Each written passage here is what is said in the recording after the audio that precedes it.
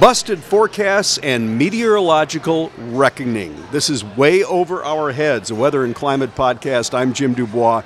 Kenny Blumenfeld's a climatologist. We're here at the Town Hall Lanes in South Minneapolis. Kenny, how you doing? Deflated. How are you, Jim? Well, it was interesting. So we have a lot to talk about today, but let's start right away with the forecast. We had the storm that came in this past weekend starting on Friday, and the snow totals didn't quite live up to expectations. Well, so honest, and I'm doing okay. How are you, Jim? I'm doing well. Okay, thanks. Good. Yeah, so we're talking about Friday, January 17th, and Saturday, January 18th. Basically, a busted forecast is kind of in the eye of the beholder, isn't it? Right. There's a lot of ways to get kind of cute with this.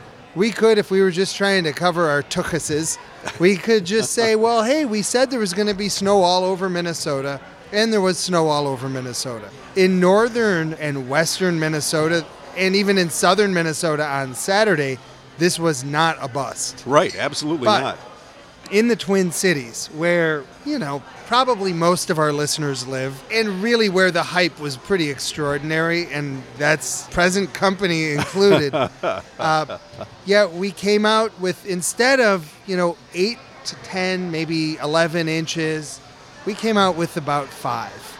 And we barely hit, and that's a generous 5. I mean, right. In the meat of the storm, we were looking at 4.5 inches over most areas. So it really produced about half the totals that we expected. And then that reduced the scope of the impact on Saturday as the winds kicked in.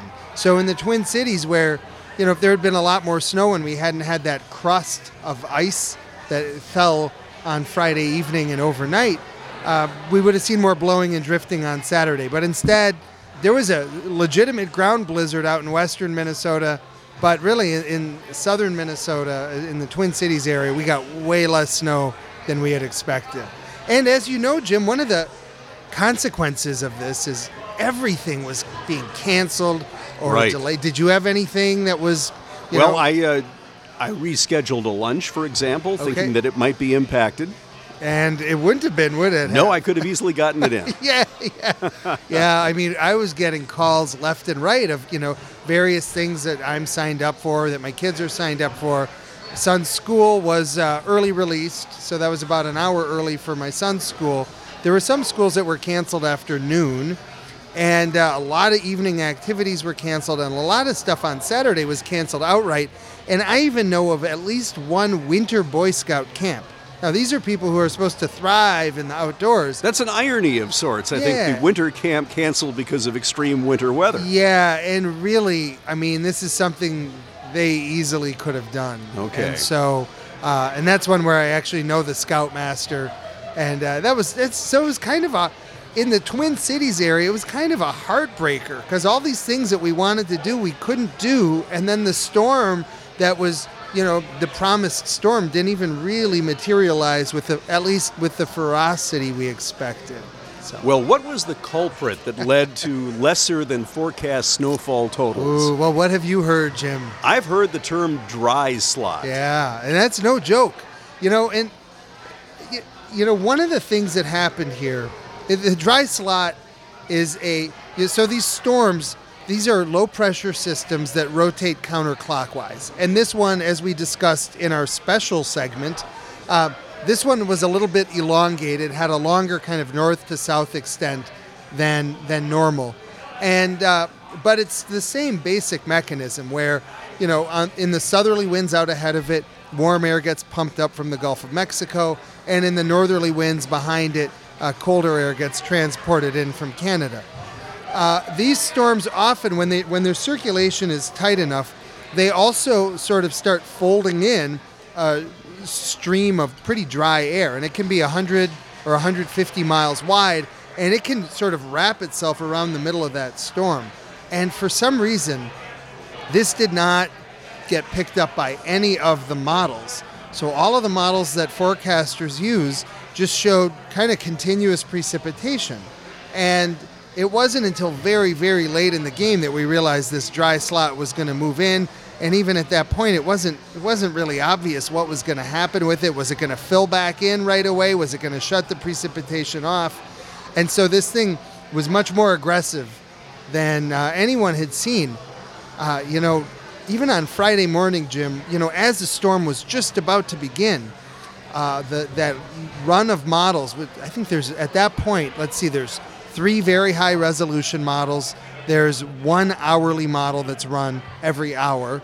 There's 1 hourly model that's run every 3 hours. So that's 5 right there. Plus there's the North American model, the Global Forecast System model, the European model, and 2 Canadian models. So there's 9 or 10 models, and they all were showing 7 to 11 inches of snow over the Twin Cities. So it wasn't one of these things where there was something that we should have picked up on from the weather modeling standpoint. And this is where it becomes existential.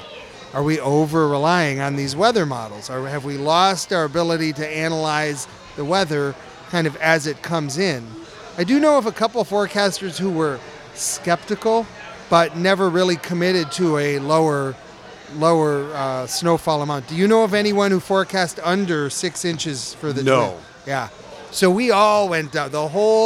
The captain, the National Weather Service, they went down with the ship of all the other forecasters out there. I mean, we all bid it on this one. Well, and you guys took a lot of heat, too, on social media. I was reading through it. But, we need to revisit what the word forecast means. Forecast is, what is it? Probably best explained as an expectation of what might happen based upon available evidence. It isn't an absolute. I agree, but I also think that the criticisms are often fair, and meteorologists just hate it. I mean, obviously we can't tell anybody exactly what's going to happen at any given point, but this was one where we had a lot of confidence. I mean, one of the things that social scientists have found is that meteorologists have really struggled to express uncertainty, and that therefore the public doesn't necessarily interpret that uncertainty properly, and then sort of gets the message wrong. And that's generally considered to be the fault of the meteorologists. But this isn't one where we thought we had uncertainty. In retrospect, we should have, but we didn't. So in other words, saying, just as an exercise to consider uncertainty, imagine that we have a scenario where it looks like it could really snow. It could snow a ton, but we also have some indications that maybe the whole snowstorm would miss us. Well, in that kind of situation, you might say, well, it's going to snow probably 5 to 8 inches, but who knows? We could get blanked on this. So that's a way of expressing uncertainty. But this was not that kind of situation. Everything we had was telling us it's going to be, 6 inches or more of snow. So, I think that some of the lesson for meteorologists is don't be so reliant on the models, and, go back to the basics, go back to kind of what we all learned in, diagnosing the atmosphere and not over-relying on things, and even think about other times where we've seen similar situations and what happened. Because as soon as that dry slot moved in, I think a bunch of meteorologists kind of face-palmed and said, oh gosh, this one. Because back before we had weather models, that was a very common way to get burned, was by the unforeseen dry slot that would work its way in, and you had no way of knowing how far in that dry slot was going to work. So I don't know. I think that my forecasting brethren, we can kind of lick our wounds and actually learn something from this, and maybe always think twice before we exhibit such high confidence in something that's still as unknowable as the weather. Interesting, Kenny. Yeah, I saw, again, a lot of disgruntled people weighing in on social media. I saw the term weather terrorism on the extreme end. I love it. Yeah. And bite me. But it's exactly. But it also is a tight balance, because you've got the school systems, and we hear a lot of people, and I'll tell you, I'm tempted, even though I am a boomer in some of these instances, to call out okay boomer myself. But the people who say, well, gee, when I was in public school, they never closed. Yeah, and the and University kids of died at the Minnesota bus never stop, closed. too, Yeah, though. exactly. Yeah. But now the problem is, look at what happened, a while back when kids got stranded on buses for hours and hours and hours. Sure, this was just January of 2018 we had that problem. Right. Yeah. So, absolutely. Is there a little bit too much hype every now and then? Yeah, I think that's probably true. What's interesting is this same storm, this would burn us again and again because the same models would produce the same very bullish projections, and we would probably fall for it again and again. One of the things that I wonder is, meteorology, we got the big picture right. There was a storm in the region. It produced widespread snow, and it produced very strong winds on Saturday. So we definitely got the big picture right. And I wonder if sometimes we should stick more to big picture and not try to be quite so precise. I know that the public and some institutions demand precision, but the truth is we can't always offer it. Right. And, I look sometimes at the Environment Canada, which is basically the Canadian Meteorological Service, and their forecasts in general, because they cover much more territory, their forecasts don't really have that same pose of precision that ours do. And there are fewer reporting stations there, too. There's a lot of territory that's not covered by ground stations, correct? Collecting weather data. And so by necessity, even their warnings tend to cover very large areas, and they don't try and really pinpoint the way that we do. But we've kind of sold the public on, well, we can pinpoint, or we'll be able to. And, truthfully, one thing we learn about 3 out of 10 times is that our technology and our science just isn't there yet to say exactly where it will snow and how much.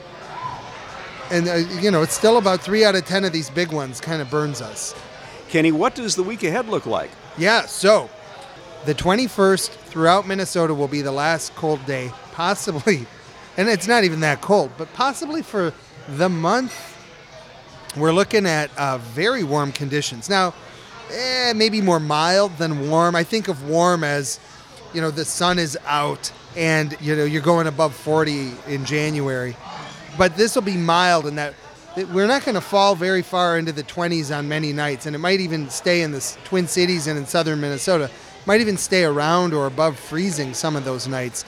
And then the daytimes temperatures are also going to be in the mid to upper 30s. There might be one day where we hit 40 if the sun comes out. So a warm stretch, looking like we're going to end the month with some warm conditions, and then possibly some rain, sleet, and snow thrown in there, because when it's warm, you don't get all snow. So the dreaded wintry mix. Yeah, the wintry mix. This would be Wednesday, Thursday, and Friday, especially in the southeastern 1/4 to 1/5 of Minnesota, kind of brushing the Twin Cities, but it's really going to be off in Wisconsin. So the forecast would be final cold day on Tuesday, and then probably warm for the rest of the month. We're going to finish January possibly in the top 10 for temperatures. Going to be one of the warmer ones we've had. All right. Well, Kenny, we'll get together in a week and talk again. And this is Way Over Our Heads. It's a weather and climate podcast. I'm Jim Dubois. Kenny Blumenfeld's a climatologist. Not quite a mea culpa, but he kind of said... I'm open to it. You're open to it. I'm open to it. Yeah. And got nothing to hide. It's an imprecise science at times. Well, you know what happens is if the meteorologists only get defensive, then there's no real room for us to learn and grow and admit, yeah, we screwed that one up. And I know anybody who forecasts and was forecasting large snowfall amounts in excess of 8 inches over the Twin Cities, they all feel bad because they know that people were making plans based on it. And we might as well acknowledge that and then try and figure out what we did wrong. So, all right. Mea culpa indeed. Okay. Until next time. Kenny, have a great week. Yeah, you also, Jim. Thanks.